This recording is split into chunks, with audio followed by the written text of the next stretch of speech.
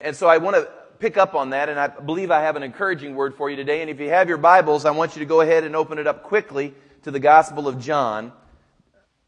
John's Gospel, I believe it's chapter 12. And then you can keep your finger also in Jeremiah, the first chapter of Jeremiah. I'm going to flip over there here in just a moment.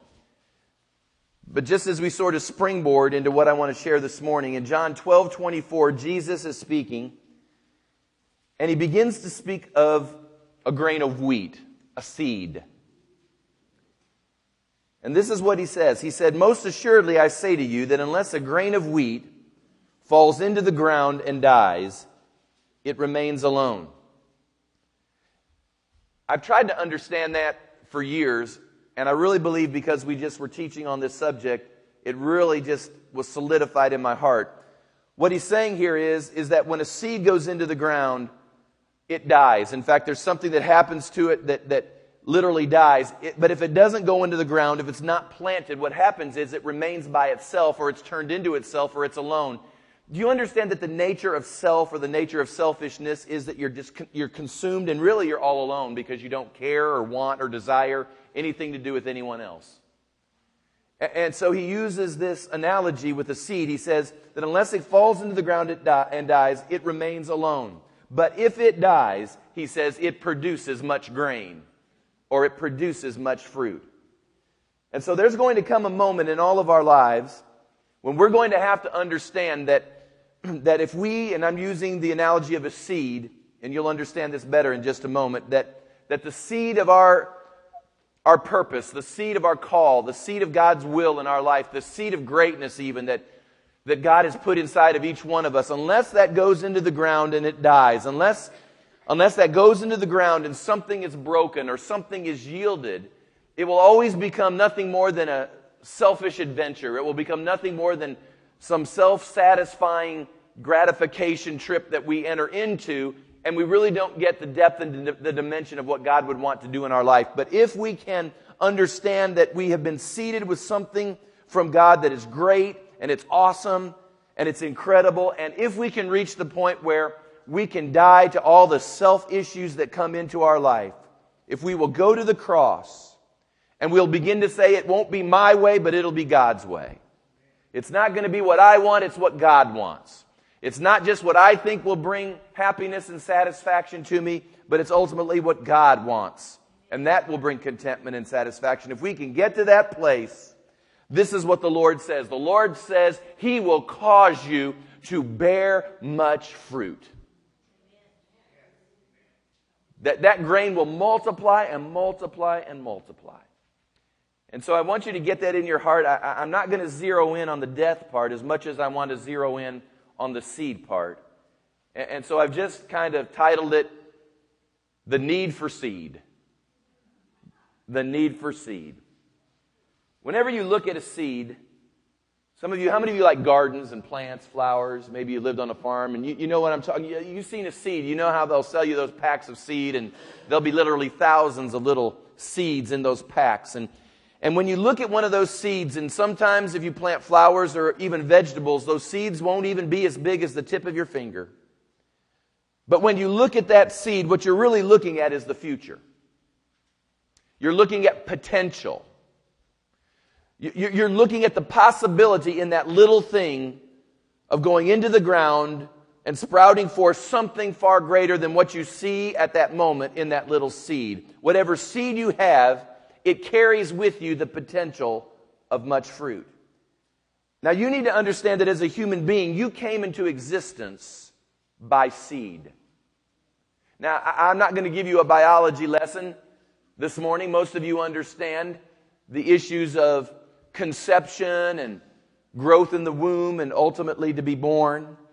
But you need to go back to just the beginning and realize that there was a day for each one of us in this room that we started out nothing more than seed.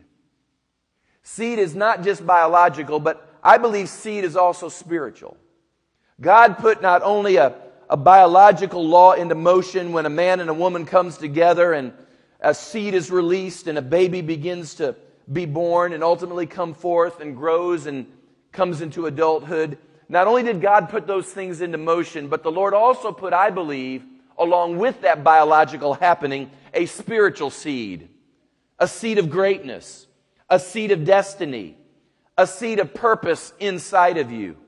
He designed you from the very earliest moments of conception with the equipment to bear incredible fruit, to succeed in Him and for Him and what He ultimately purposes for you to do. Now, I understand what the world says about that little bit of mush in a womb that's called a fetus, and they overlook it, and they despise it, and they devalue it. But I want you to understand here for just a moment what God sees at those very earliest moments of conception. I want to read to you something, and it'll be an encouragement to you. And I believe you'll even begin to get the revelation of why the enemy works so hard at snuffing out the seed that's even inside of us. In Jeremiah chapter 1, in fact, I'll probably start with verse 4.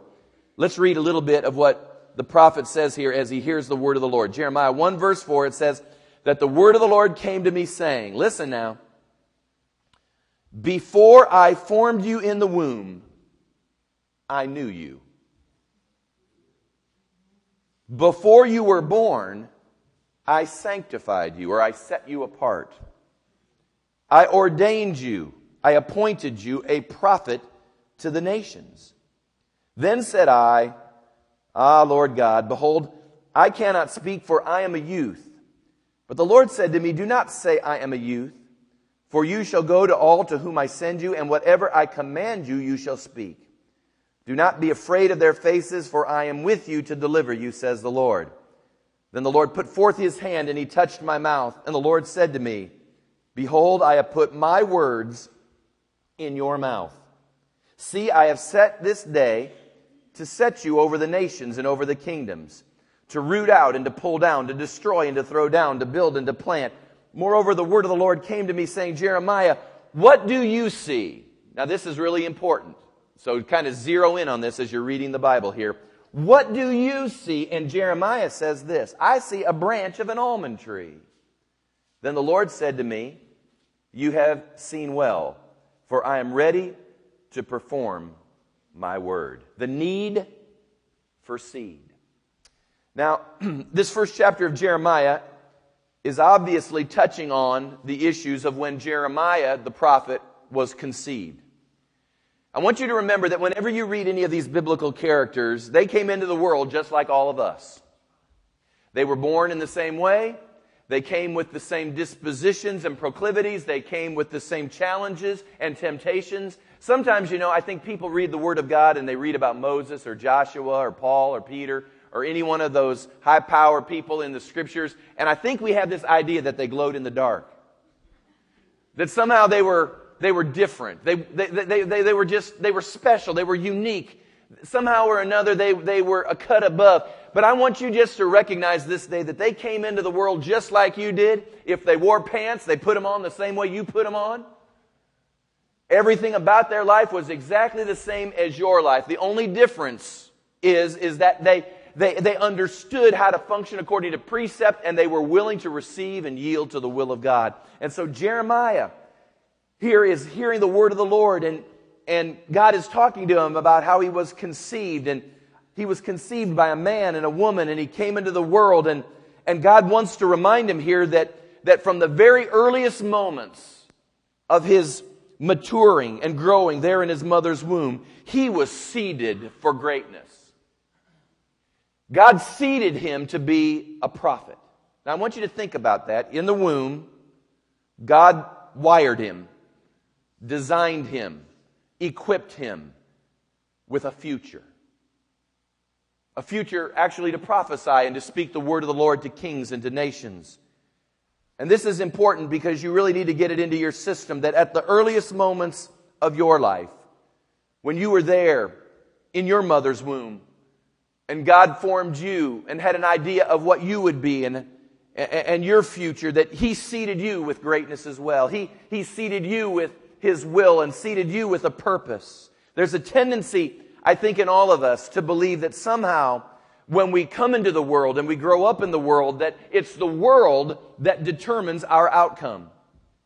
I think we've just bought into the lie that somehow says that what environment we grow up in or or what our household was like, or how it is that we grew up, or maybe the education we received, or the culture we're a part of, or perhaps our race, or our gender, or societal pressure, that somehow or another, these are the things that determine who we become. Can I just share with you, those things can certainly have impacts and influences on our life, but those things do not determine who you become. It is God who put a seed in you to do something for Him. It is God who wired you and designed you, and He made you and had you in mind when you were created there in the womb to bear much fruit, to move into the future with His purposes, and to be able to feel complete and satisfied and fulfilled in Him because of how He designed you. It says in Jeremiah 29:11, it's my wife's favorite verse. It says, "For I know the plans that I have for you, says the Lord." Do you hear that? I know the plans that I have for you, says the Lord. The Lord doesn't say, I know your plans that you have for you. I know the plans that I have for you, says the Lord. Plans to give you a future and a hope. Now, why is that important? It's because greatness in life is not determined by what you ultimately do for a living. Greatness in life is not determined by what it is you accrue, or what it is you get, or how much money you have, or how much influence you ultimately attain. These things, I'm not saying are bad, they have their place, but ultimately the greatness of life has to deal with the greatness of the seed and God's purpose that He's placed inside of you. There are people right now, some of them are you. You're in an obscure place. You're doing mundane things. You don't think anyone knows what you're doing or what's going on. You say to yourself right now, what I'm doing is meaningless. I don't understand how in the world this could fit in the economy of God. And right now you're feeling like you're just out there by yourself. You're invisible. You feel like nobody would give you a second glance. They'd look over you. Nobody knows what's going on in your life. But I want you to know right now that no matter where you are, greatness exists in you, not because of what you do or where you are, but because of the seed that God put in you when you were conceived. You need to get a hold of that. You ever know a farmer? It's a simple life. But don't let the simplicity of the life of a farmer fool you, because farmers are very, very bright people. They know that when they go out in the field and they plant seed, their future, their payday exists in that seed. We need to be a lot like that. We need to get a revelation that your future is in a seed. It might not be much at the moment. It might be a little obscured by some other things, but there's a seed in you. And sometimes we need to break out of our self-imposed boxes and limitations and just get a vision once again for the seed that God put inside of us. When God asks you to come die to yourself, He's not asking you just to come die and be empty, but He's asking you to die to your agenda and your plan and your way and your thoughts. And when you die to all that's yours, He then activates all that's His, which will ultimately be a lot better for you anyway. The Bible says that Jeremiah had a destiny over nations. He had a destiny over kingdoms. God says, I put a seed in you from the very earliest moments of your life to root up and to destroy, to plant and to build. I put these things inside of you. It's there as a seed. It's just there in nascent, early form. It's a seed, but it's an incredible seed. And you need to understand this morning that God's put something great inside of you. And my question is, have you grasped what God has placed inside of you? I want to ask you, what do you see when you look at yourself? What do you begin to picture when you look at your life and yourself? Jeremiah was asked the very same question. Is that not interesting? God looked at him and said, "What do you see, Jeremiah?" And his confession sort of gives him away here as I began to think about that, because his confession first says, well, I'm just a youth. I'm just a youth. How many of you have ever said, well, I'm just a? Anybody ever have the just a disease? I'm just a laborer. I'm just a mechanic.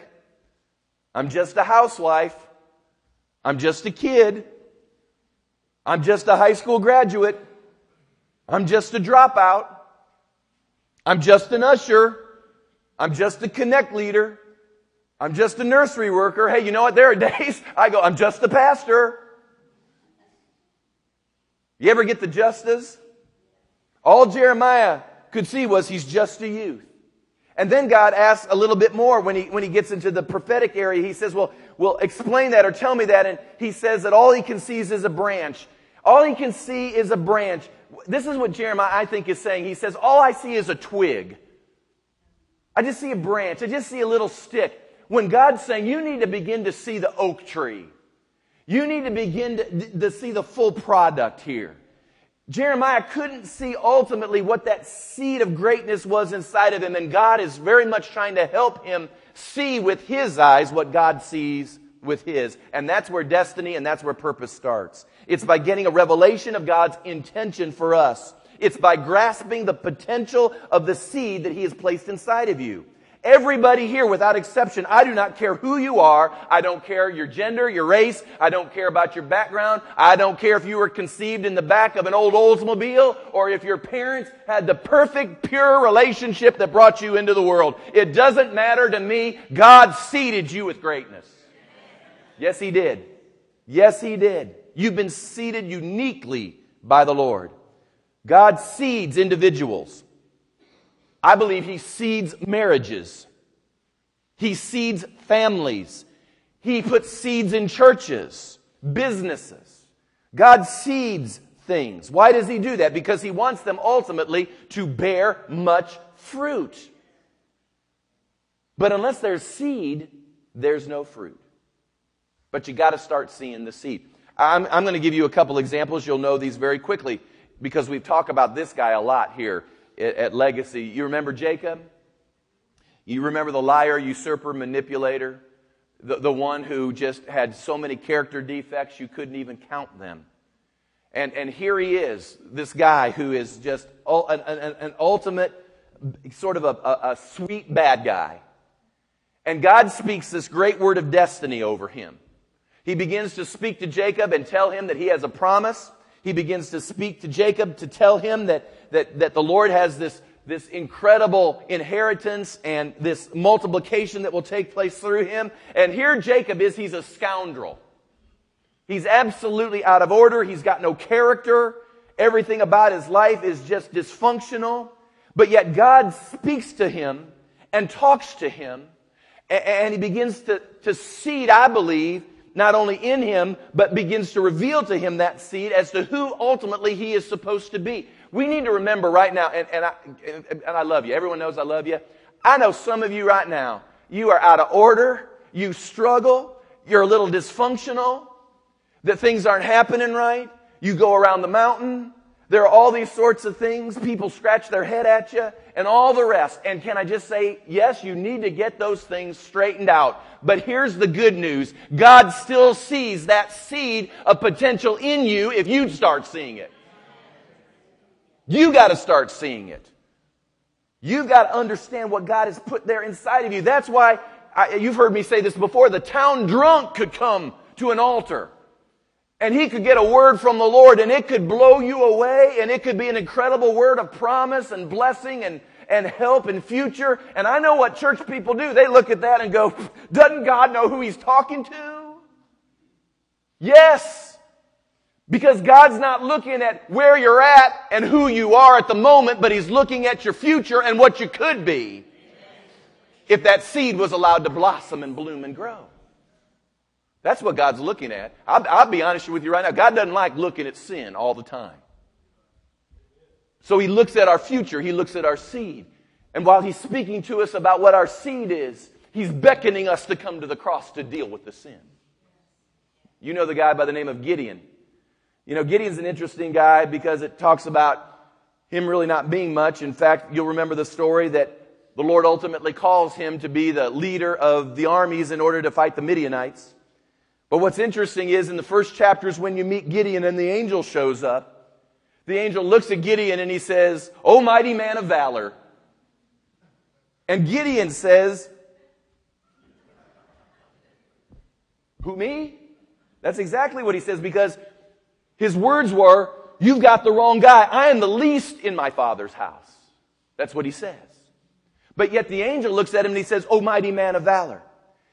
That's how God sees things. We think, what, who, me? Surely you could be talking about me. You've got the wrong guy. You don't know where I work. You don't know what family I grew up in. You don't know my heritage. I try to hide those things from most people. You just don't know. And God says, no, I do know, O mighty man of valor. Your destiny is in that seed that's inside of you that at this moment you may not be able to see, but God's trying to reveal it. And it's critical because you were designed to operate from the inside out, not the outside in. You were designed to operate from the basis of that seed that God put inside of you in order to begin to face life and not let life begin to determine the terms or the outcome for what it is that God has asked you to do. Man looks on the outside, but God sees the inside. I've heard people for years, they say, well, God knows my heart. Well, I understand what they're saying. Usually they're trying to wriggle out of something God's trying to deal with them about. But there is an element of truth. Yeah, God does know the heart. He does know your purpose. He does know His destiny. He does know His plan. And He's saying, won't you please yield to it? Because ultimately, it is what will bring blessing and help to your life. And I've preached destiny for years. And you wonder, oftentimes I do anyway, why some hit destiny and why some don't. Why it seems like some people can move forward and they find the success that awaits them in God and some don't seem to ever get it. And sometimes it can be just as simple as this. They're too busy looking at everything else and not remembering the promise that exists within them. The seed that's in them. Many look, but few see. Now I want to share with you what your seed will do. If you can begin to understand that God has designed you and wired you uniquely, and you can begin to see that, I want to share with you what your seed will do. In Proverbs 18, verse 16. Proverbs 18, verse 16. There's a verse that you've heard before, I'm quite sure. But I want to just unfold it a little bit more. It says that a man's gift makes room, and it brings him before great men. A man's gift makes room for itself, and it brings him before great men. Now, I want to talk about that for just a minute. Because most of us have been taught, if we've spent any time in church and listening to sermons, most of us have been taught gift from the angle, so to speak, of spiritual gifts or something of that nature. But I'm going to suggest to you, as I've begun to study that and looked at it in the Hebrew, I've come to the conclusion that what's being communicated here may be something a little bit different than we've often been taught. Because it's not talking about the gift of salvation. How many of you know that you can be saved and receive the free gift of salvation, but that doesn't necessarily mean you hit destiny. Doesn't necessarily mean you achieve great purpose. In fact, the key to the gift of salvation is that that's when Jesus comes to you. We often talk about coming to the cross. I also don't believe it has to deal with the gifts of the Spirit. Because truth of the matter is, I've watched people for years function in the gifts of the Spirit, and they prophesied and spoke in tongues and interpreted and had all these wonderful gifts, but that didn't necessarily mean they hit destiny. And so I don't know that it was the gifts of the Spirit, because that's the Holy Spirit through you. But I believe that the gift that's being spoken of here in Proverbs 18 is the gift of purpose. And that's that seed that's in you that you didn't deserve. You didn't somehow ask for. It just was God's gift to you. Before you could even ask, He put it in you. It's my gift. That's what God said at those earliest moments of conception. Here, my gift, your future. Isn't that incredible? That's the gift. And that can give you a lot of peace if you understand that God's designed you in that way. Let me just share several things that I believe that seed will do when we get a handle on it. Number one is, when you get a handle on it, I think it begins to eliminate jealousy. Because once I understand that God has seeded me, I can rejoice in another person's success because their seed is doing what their seed was designed to do. My gift or my seed makes my way, just as their seed makes their way. And if I can get a revelation of that, it enables me to get my eyes off of others' successes and other good things that might solicit my jealousies and realize that's their seed. Their seed will bear its fruit that God designed if they do as they're supposed to do and walk according to the ways that God has created them to walk. And so it knocks out all those issues, I think it ought to anyway, of jealousy. Your seed can do that. Instead of always worrying about who it is that gets the promotion or who goes by you or who gets that or this or the other. All you have to do is say that's their seed, man. Their seed's producing. Praise God. My seed will produce too because God put it in there. Number two, I think inferiority is addressed. Inferiority is addressed. I don't know, and we do not know the exact population of the world. There's over 6 billion people in the world.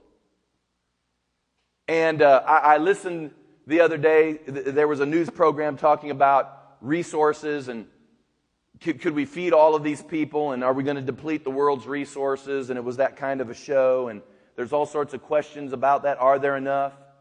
Are there enough, is there enough food? Is there enough water? Is there enough, finance and all the things that people need in order to survive? But I just want to remind you of this, that of those 6 billion people, there's nobody just like you and there's nobody just like me. Praise God. You are not lost in the crowd. There are no duplicates of you. There's no DNA that's exactly like yours. Nobody has fingerprints that are like yours. God created you unique because there's something inside of you that this world needs. Do you understand? Everybody was created with a potential and a purpose inside of them that God put there because He knew the world would ultimately need what you've got inside of you. And so no matter what the world's resources do, no matter what the economy does, you are designed to bear fruit. And that makes everybody somebody in the kingdom of God. That doesn't make us arrogant or haughty, but it is a confidence that God hasn't made junk. He hasn't purposed junk, but He has done something in you that has caused you to be of value to Him, His kingdom, and even in this world. It was Eleanor Roosevelt who once said, no one can make you feel inferior without your consent. I remember for years, I had to work as a custodian. You've heard me tell all those custodial stories. When I was going through seminary, I had to work as a custodian. And I'm here to tell you, there were days that it wasn't always easy. The reason being was because you were at the bottom of the pecking order.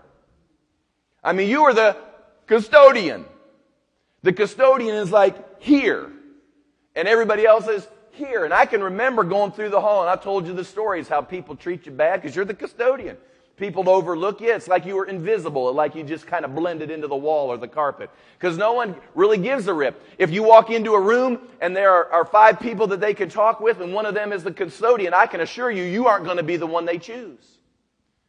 And so there's this whole atmosphere of feeling inferior. But what they did not know as they were practicing their condescension with me, what they did not know was inside of that obscure custodian was a seed of greatness. And you can't make me and they can't make you feel inferior unless you let them.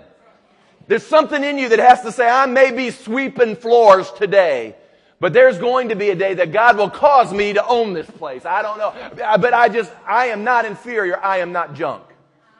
Amen.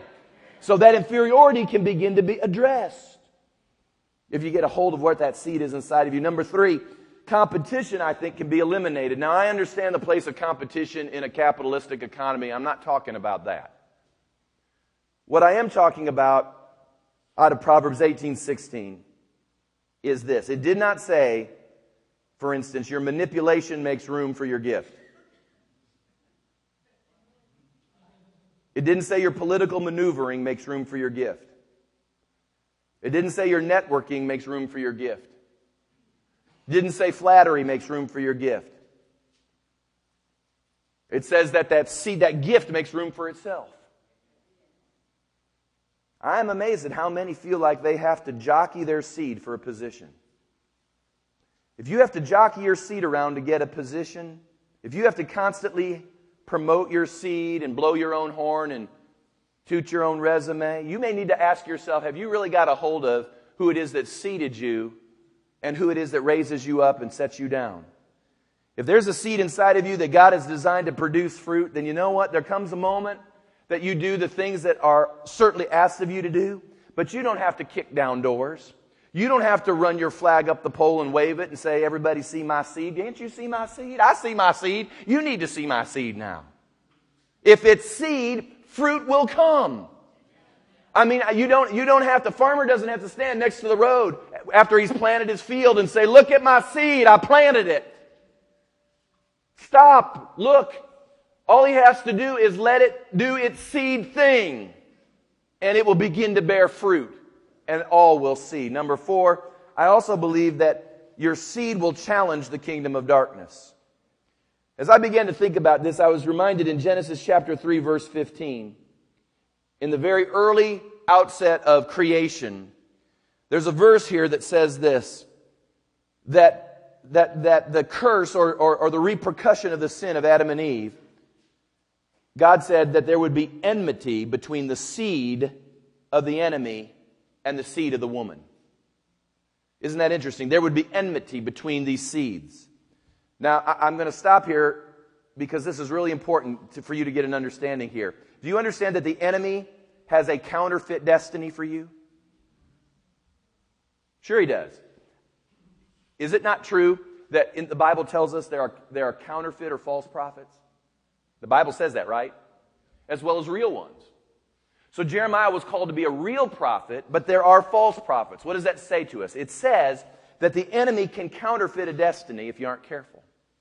And he says there's going to be enmity because when true seed, real seed, fruitful seed begins to come forth, there's going to be a challenge to the enemy. Because for every reality there is in God, there is a counterfeit. And how do I know the difference between what is real and what is false?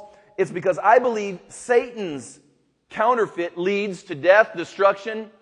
It leads to burden. It leads to bondage.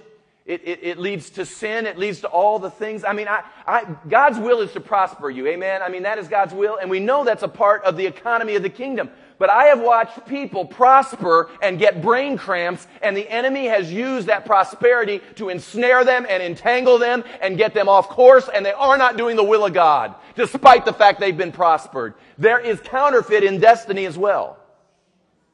So you got to get a handle. It's not just about I got this little concept, and somehow that endorses or it somehow means I'm okay. You got to ask yourself the question, where is this leading me to? Where is this taking me to?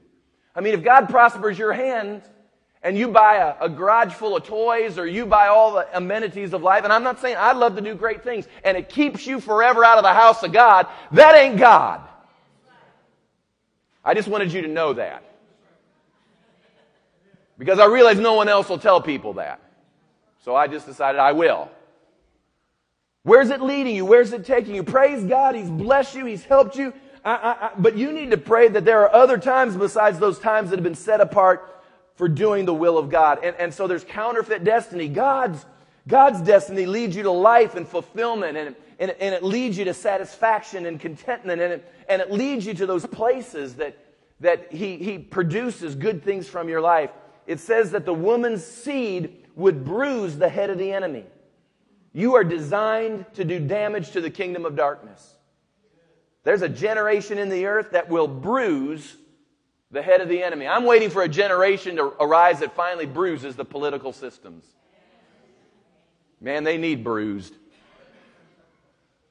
We need a seed to arise that bruises the marketplace. A seed to arise that bruises all the markets of this world. That is why Satan wants you to be blind. If he can get you cloudy, if he can get you veiled and not see your seed, then you can't bruise him. But if you understand what God has seeded in you, you can do great damage to the kingdom of darkness. Now, what do I do with that? What do I do with my seed? Now that I know that I have greatness in me, what do I begin to do with that seed? Well, can I just share this? This is the quick way to the end. It's got to be planted. What do you do with a seed? You opened up that pack, you got a seed, just a little seed on your finger. What do you do with that seed? Well, you got to begin to plant it. Your seed was meant to produce, but you just can't sit there and look at it, can you? And just say, produce. Produce. Grow. It won't ever grow, will it? You've got to begin to plant it and do something with it so that it'll bear fruit. So let me just share a couple things here. Number one, be sure that you're planting that seed of destiny, that seed of purpose in the right environment. Make sure you're planting that seed in the right environment. Seed grows in good soil. Good soil will give you good fruit. So don't put your seed in bad soil. Don't put your seed, for instance, in a landfill. You can't live, can you, in a cesspool? It's amazing how people live in cesspools and think they're going to get good fruit. A fisherman knows that you're not going to get healthy fish if you're pulling it out of a polluted stream. If you want to plant yourself in a culture that is absolutely critical and negative, if you want to plant yourself in a culture that calls evil good and good evil, if you want to plant yourself in arenas constantly that are negative and violate your conscience, your senses, and the will and the Word of God, if you plant yourself in that environment, don't be surprised if your seed doesn't produce like you hoped it would. Because it's poor soil. Adam and Eve, interestingly, when Adam and Eve were created, God planted them in a garden. He gave them an environment that they could succeed in. But when they lost, because they were rebellious, when they lost their environment, ultimately they lost the destiny that God had for them. We've got people in our circles, we're talking charismatics who understand the full gospel, they understand the movings of the Holy Spirit, and they wonder and they ask, why hasn't God opened a door? It's because some of them have planted themselves in landfills. They hoot, holler, say shundai, and interpret it, but they plant themselves in landfills. And we got to understand and arise and make sure we're not planted in that which won't help the seed to produce. If you're planting yourself in things that are detrimental to your seed, awaken.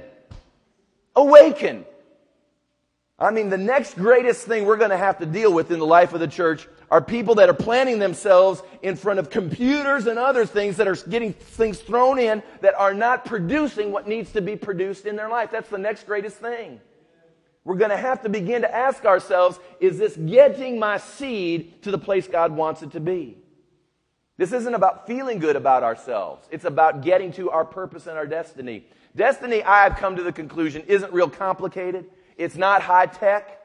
You don't have to go to the third heaven to understand what destiny is. It's fairly simple. And that is, I know God's given me purpose. I know He wants me to accomplish it and be fruitful and bless me, but I'm going to have to plant myself in an arena where that can begin to find fulfillment. That's why the Bible says, plant yourself in the house of God. Plant yourself beside streams of living water. Plant yourself. Plant yourself. Where are you planted? Plant yourself. And that will begin to take place. Number 2, you got to begin to have faith that it will grow, because a seed doesn't grow overnight, does it? It takes time. You were created to bear fruit. Therefore, it's not God's plan for anyone to be a loser. You need to believe that seed will grow. And there will always be voices to the contrary that will look at you and say, it won't happen, it can't happen, just forget it, throw in the towel. I can remember telling my parents, and I love them, you've heard these stories, I'm not in any way dishonoring them. We all know it, and we've reconciled, and I can tell these cleanly and clearly. But I can remember being 18 years of age and telling my folks that God had called me to the ministry. And I can remember the response I got, and I can remember all the questions and all the challenges and all the voices that looked at me and said, I can't believe you're making this particular choice. What did you do, Pastor? I just kept my eyes on the seed that God had put in me. You just got to do it.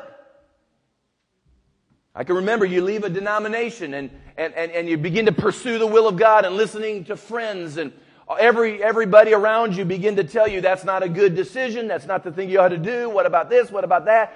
How do you deal with all of this? You got to keep your focus. Give that seed time to grow. We've got to believe, we've got to believe. I remember when I went to Evangel Cathedral, Trace will remember this years ago, and I hadn't been there just real long, and out of Pastor Miles' benevolence, he wanted me to be on staff, and so he put me on staff. And I remember this guy stopped me in the hallway as I was walking down the hallway, and he just stopped me. I mean, out of the blue, just curveball out of the blue. He looked at me and he said, "Why you?" Thanks for the encouragement. It's like, come on. Why would anybody do that? And you've got to just keep your eyes focused and have faith that what God has put in you will begin to be exposed and begin to grow. Your seed was designed to bear fruit, but you have to believe. In fact, I really appreciate my pastor in that regard, because he saw something that I didn't even see probably at that moment. Number 3, don't devalue your seed. Don't devalue your seed. You know, I mentioned earlier in the message that abortion is a blight on America for a lot of reasons. But if it represents anything, it certainly underscores as a culture our veneration of the now and our devaluing of the future. For those of you that have had children, and particularly in this modern era, I can remember going in when all of my children were growing in Tracy's womb, and they give you, one of those sonogram deals. Some of you ladies have one of those sonogram things. And I'll never forget looking at the screen, and and it looks like a bunch of bugs that hit your front window, with the wiper. I mean, that's kind of what that's what they look at you, and they start showing this, and they go, do you see? And I'm, of course I said, oh yeah, I didn't see anything. I just saw it looked like, we hadn't quite got the channel we were looking for. That's what it looked like to me. But the nurse would be right there, she'd be pointing it out. Can you see? Can you see? There it is. And it was tough for me to see. And the reason is, it didn't look like a baby quite yet. Despite the fact that it is a life. And sometimes God gives us these, I call them spiritual sonograms. Imagine Jeremiah in the womb. And God says, in the womb, I've seeded you to be a prophet. It don't look much like a prophet, but nonetheless, it's been seeded to be a prophet. People may say right now, well, you know what? You don't look in your current form like a minister. You don't look like a pastor. You don't look like a businessman. You don't look like a businesswoman. You don't look like, butcher or baker or candlestick maker. You don't look like that. Have you ever found people when you said, this is my dream, this is my aspiration, and they go, well, that's great, that's really nice. And they turn around and you know what they're saying. They're saying they don't look like that. I don't see how they're going to get there. It doesn't appear that way to me. But here's the key. God seeds, and you can't always instantly see that seed, but don't you devalue it. I mean, when David became king, you remember the story. Samuel came along, ready to anoint the next king, and so Jesse brings out all of his sons, and Samuel looks down. It was Samuel, wasn't it? Am I saying the right guy? Was it the prophet? Okay, I want to make sure I'm telling the right story here. All right. So he's looking down this line of these guys, and he says, nope. I like the suit, but nope, it's not you. And I mean, he's going down the line with all of these boys, and finally he looks at Jesse and he says, God sent me here, but none of these are it, despite the fact they all look pretty good. And Jesse goes, well, I do have one little kid. He's out there watching the sheep. He ain't much. Bring him here. It was David. And no one could believe it was David. Nobody would look at David and say, there's a king. But a prophet who got the eyes of God was able to look into the heart and say, I can see the seed of greatness in you. Despite what your own family thinks, I can see that seed of greatness. Maybe you don't look like your destiny right now. Maybe you don't look like your purpose. I know most of your lives in here pretty well, and I understand sometimes life gets pretty tangled up and pretty messed up. And even you yourself would say, I don't see, I'm so tangled and messed up right now. I don't even see destiny in me. I break that. Don't you devalue that seed. God can raise you up out of the ashes. God can bring you up out of the problem. He can resurrect where there was death. Amen. Don't you devalue that seed. Number 4, protect it. Protect the seed. You need to determine today to protect your destiny. Protect it. I see people all too often, they squander their destiny because of the moment. Something comes up, feels good, I'll do it, and you lose your destiny. Jesus is in the wilderness, he's hungry, he's susceptible, he's tempted. The enemy offered a shortcut. Could make his flesh feel a little bit better. And Jesus ultimately said on 3 separate occasions, he says, no way, I'm not shortcutting my way to destiny. I am not going to somehow lose what God has called me to do. I want my purpose in God. Samson had a destiny as a judge, but he didn't protect it with Delilah. And because he didn't protect it with this woman, he forfeited ultimately what God would have had for him. Saul had a destiny as a king, but at the end of his life, instead of protecting his destiny, he goes to see witches and psychics, and ultimately he takes his own life. Even David, as much as he loved God, and the Bible says that he had a heart after God, I don't believe David probably fulfilled everything he could have fulfilled because he lost and suspended his destiny because of a night that he was on a balcony looking down at Bathsheba when he should have been out fighting wars. I understand God forgives and he restores, and praise God for that. But you've got to do your part to protect your destiny, to protect the purposes of God that are found in that seed. And then finally, you got to challenge it. challenge the seed. And it took a while to get here, but this is, I think, the key point, that there is a seed of greatness in you. There is a seed of greatness in this congregation. There is a seed of greatness, I believe, in my life, in my household, in yours as well. You have demonstrated yourselves on different occasions throughout the years how that greatness will spring forth.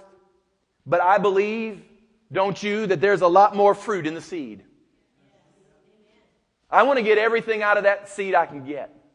I don't want to live life and come up at the end and think that I didn't let that seed manifest the fullness of the harvest that was in there. And I don't think the seed that God has placed in you as a person and as us as a congregation, I don't think we've exhausted it all yet. You know, Jesus saw people's potential and he challenged it. You know, last week we built a memorial, and you may not have thought about it last week, but that seed in you was being challenged at that particular moment. As to whether or not you were willing to step into maybe a new arena of faith. And bless your heart, this congregation arose and said, there's more fruit in the seed. Jesus saw potential in people, and he would challenge it. He could see their greatness, and what he would do is take a step. He would look at a boatload of disciples as he's walking on the water, and he begins to challenge their seed of faith and belief and call them out of the boat. And Peter jumps out of the boat. He's the only one. And he starts to walk on the water. I want to be able to respond to the Lord and make sure everything that he's put in me gets out of me. It was the rich young ruler. You remember the rich young ruler. Jesus challenged him, but he wasn't willing to respond to the challenge. And I always wonder for the rich young ruler, what would have happened if he determined to give it all away? The fishermen that were disciples that dropped their nets, they laid them down and they followed the Lord. A lot of times I believe we look at life with the wrong lenses. We look at life and we see great goals and we have vision and we know there's destiny. And as I mentioned to you these past weeks, we see these things on the basis of need, but we shouldn't see it on the basis of need. We should see it on the basis of seed. Seed. God puts great things in us, and then he challenges us to step and move ahead, not to overwhelm us, but to challenge us to tap into his resources. There's more fruit that needs to come from your seed. And I'm going to be honest, for me, it has almost become sin to settle for anything less than what God has seeded me to be. Why would you do that?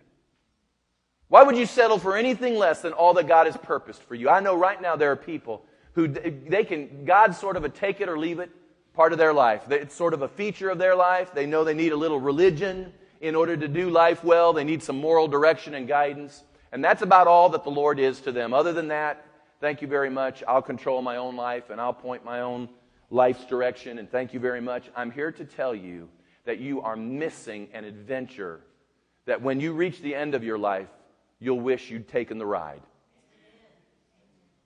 Because God seated you, even where you are right now, in all the resistance towards God you may have, he still seated you for greatness. Why would you settle for anything less than all that he would have for you, seeing how he created you, and he knows you, and he probably knows what's best for you? It's the last scripture, and I'm done. Maybe. No, I'm just joking. I'm joking. I'm really joking. Luke 13:6. Listen to this, really. Jesus spoke a parable. A certain man had a fig tree planted in his vineyard, and he came seeking fruit on it and found none. Then he said to the keeper of the vineyard, "Look, for 3 years I've come seeking fruit on this fig tree and find none. Cut it down. Why does it use up the ground?" But he answered and said to him, "Sir, let it alone this year also, until I dig around it and fertilize it. And if it bears fruit, well. But if not, after that, you can cut it down." That's a really interesting parable to me. Because what it says here is that there's this fig tree. Let's just say that fig tree is a person. And Jesus is walking by and he sees this person and he says, "Man, they're just taking up space. They're just existing. They're not bearing fruit. They're just kind of there. I just cut it down. It wouldn't make any difference whether they stayed or whether they went. Just cut them down." Isn't that sad? Would anything in this world really miss you if you were gone? Would there be a vacuum that would occur if all of a sudden you were off the scene? Well, you see, I believe that since all of us are seated for some purpose in God, that if that were the case, then yes, there should be a vacuum. But it's sad to think that you could absolutely go and everybody go, oh, they're not here anymore? Oh, okay. And they just go on. But he says, so cut it down. Why does it use up the ground? But he answered and said to him, sir, he says, wait just a moment. Let me do a couple of things. Let me dig a little bit into their life. And let me throw a little fertilizer around them.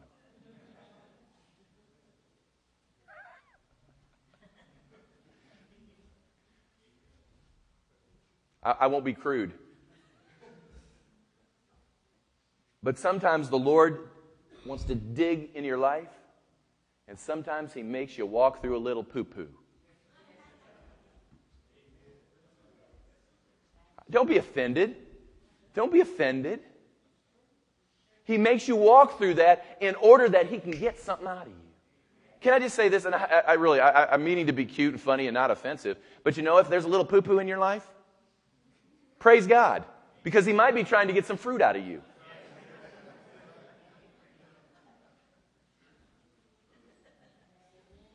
He might be breaking you out of some hard ground. He might be chiseling some hard ground. He's putting a little fertilizer around you. Trying to get you to the place where you will ultimately arise and say, I don't care. I don't care about the fertilizer. I don't care. I want my seed to bear fruit. And He's calling forth a generation to bear fruit in the earth. He's calling a people to rise up in the earth and not just exist or take up space, but fulfill their destiny and bear much fruit. Yes, He is. Yes, He is. Guys, I'm here to tell you, this is my prayer. This is my prayer, not just for my life, but it's my prayer for all of us, is that if legacy were to somehow go and just suddenly vanish, there would be a vacuum in the spiritual climate of our city. Because I'm just here to tell you, some churches could instantly leave and nobody would know. I want it to be legacy is bearing fruit. We're moving in our destiny, our corporate purposes, our individual purposes. And I'm here to tell you, I want to reach the place where Charleston doesn't put up with us. They can't survive without us. Amen. Amen. Amen. You ready for your seed to bear some fruit? Stand with me, will you? Real quick. Thank you, Lord. Thank you, Lord. Thank you, Lord. Clay, can I ask you just to come and begin to play? Maybe it was that last song in the set that you were playing. That last song. Father, I pray right now for revelation to come across the congregation. Lord, let there be an unveiling in the eyes of your people right now. That no matter what we might think of ourselves or no matter what we might think even of one another, that Lord, right now, there's a seed in us as a people to do great things for you in the kingdom. And Lord, I pray right now that you would begin to unveil that awareness and that knowledge and that understanding in the eyes of everyone here in this place. I pray, Lord, right now that it wouldn't cause haughtiness or arrogance, but there would be a true humility that would sweep in behind that to begin to think, Lord, that you would tap us for such noble purposes in your kingdom. Help us to somehow get a hold of the fact that no matter where we are at this moment, it's not where we're ultimately going to land. You've got something for us that needs to be expressed in our lives. So Holy Spirit, I ask that you would come one more time and that you would cause us to see as you see. And Lord, let it be something that's attractive and magnetic. Lord, I ask today, I know sometimes the fear of the Lord will bring people to a place where they'll say, I need to get right with God. But Lord, I'm just praying that today, that somehow, if they could just sense their purpose in you and that they're missing a greater awareness, a greater life, a greater adventure, that there would be something in them that would begin to tingle. And that would be that seed beckoning them to get back on track, beckoning them to make it right with their God, beckoning them to get their sins under the blood, beckoning them to adjust and reprioritize and reorder so that they might be spent in a cause that's eternal. I ask you, Spirit of God, to begin to do that right now. Do that right now. Unveil that right now. Lord, I ask that you would go now to the people who are working or are laboring in ordinary, mundane, out of the way, nobody knows places. Help them right now, Lord, to see that you are the God that can pull them out of that sheep field like you did David. And you can get them to where they need to be. Help them to see that right now. I break any discouragement and frustration over the people in the name of Jesus. Lord, I know how week-to-week existence can be frustrating. I break that in the name of Jesus. That you will run and not be weary. You will walk and not faint. That you will rise up with wings as eagles. That your youth will be restored. That the restoration of the years might come back to you. That your strength will come and be exuded because you're not laboring now just to maintain or laboring to exist. You're laboring for God's greatness in you, that seed. Lord, let them begin to sense that right now. That in the ordinary things that you're doing something great. We're going to speak a future right now over us and the people. I want it to be an encouraging day. Let me just say this. If you aren't right with God, you need to step out too. And you need to come down here and make your heart right with God before you go today. But I'm going to be praying for everybody. Just one invitation right now. We're going to get that seed activated right now. We're going to call forth every piece of fruit in you that God designed to come forth right now. I'm going to milk my seed for all it's worth. You need to do that too. You need to get the highest yield possible. If my choice is 30, 60, 100, then why don't we believe for 100 right now? Amen. And if you're ready for that to start happening in your life, if you're ready to get serious, don't come down here with a selfish pursuit. Don't you do that. Don't you come down here thinking, well, God's calling me to be a millionaire. So I can go drive 5 cars and have 3 homes and, I can take world trips, every 2 months. Just stay. But if you're about kingdom purpose and you're willing to die to the self-agendas and the self-issues, and if you're willing to enter into that death and say, God, use me up for your purposes. Use me up so you might be great in my life, then I've got good news. God will do it. And it will be the best ride. It will be the most satisfying fulfillment, contentment you'd ever have. I'm telling you, it'll happen, but we've got to do it for the right reasons. If that's you, you come right now with me. We're gonna give our lives to what God's asking of us right now. Come on. Just sing a little bit. Can we do that? There is no one else for me. Yes.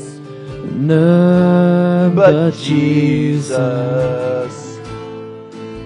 crucified to set me free. Now I live to bring Him praise, and all my delight is in You, Lord. All of my hope, all of my strength, and all my delight is in You, Lord, forevermore.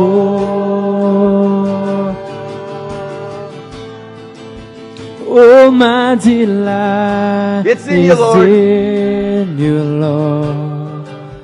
All of my hope, all of my strength, and all my delight is in You, Lord, forevermore.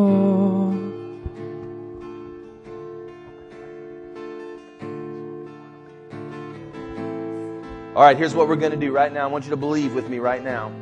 We're going to pray right now. We're going to activate stuff right now. Come on now. I'm just going to talk to your seed right now. In the name of Jesus, We just light up that seed right now. We light that seed up in you right now in the name of Jesus right now. Just ignite. We say come forth. Right now, come forth in the name of Jesus. In Jesus' name, come on out. Bear fruit right now in the name of Jesus. In the name of Jesus. In the name of Jesus. I'm talking to your seed right now. Greatness. Come on out right now in the name of Jesus. We're activating that thing right now. Come on, right now. In the name of Jesus. In the name of Jesus. Jesus. Come on, yield that fruit. Yield that fruit right now. In the name of Jesus. In the name of Jesus. Come on. You're going to bear much fruit. You're going to bear much fruit. Much fruit in the name of Jesus. It's going to happen right now in Jesus' name. You're going to bear much fruit. Much fruit. Hallelujah. Much fruit. Much fruit. Come on now. Even in the latter years, much fruit. Much fruit. Much fruit. Yes. Yes. Yes. Yes. Yes. Yes. Yes.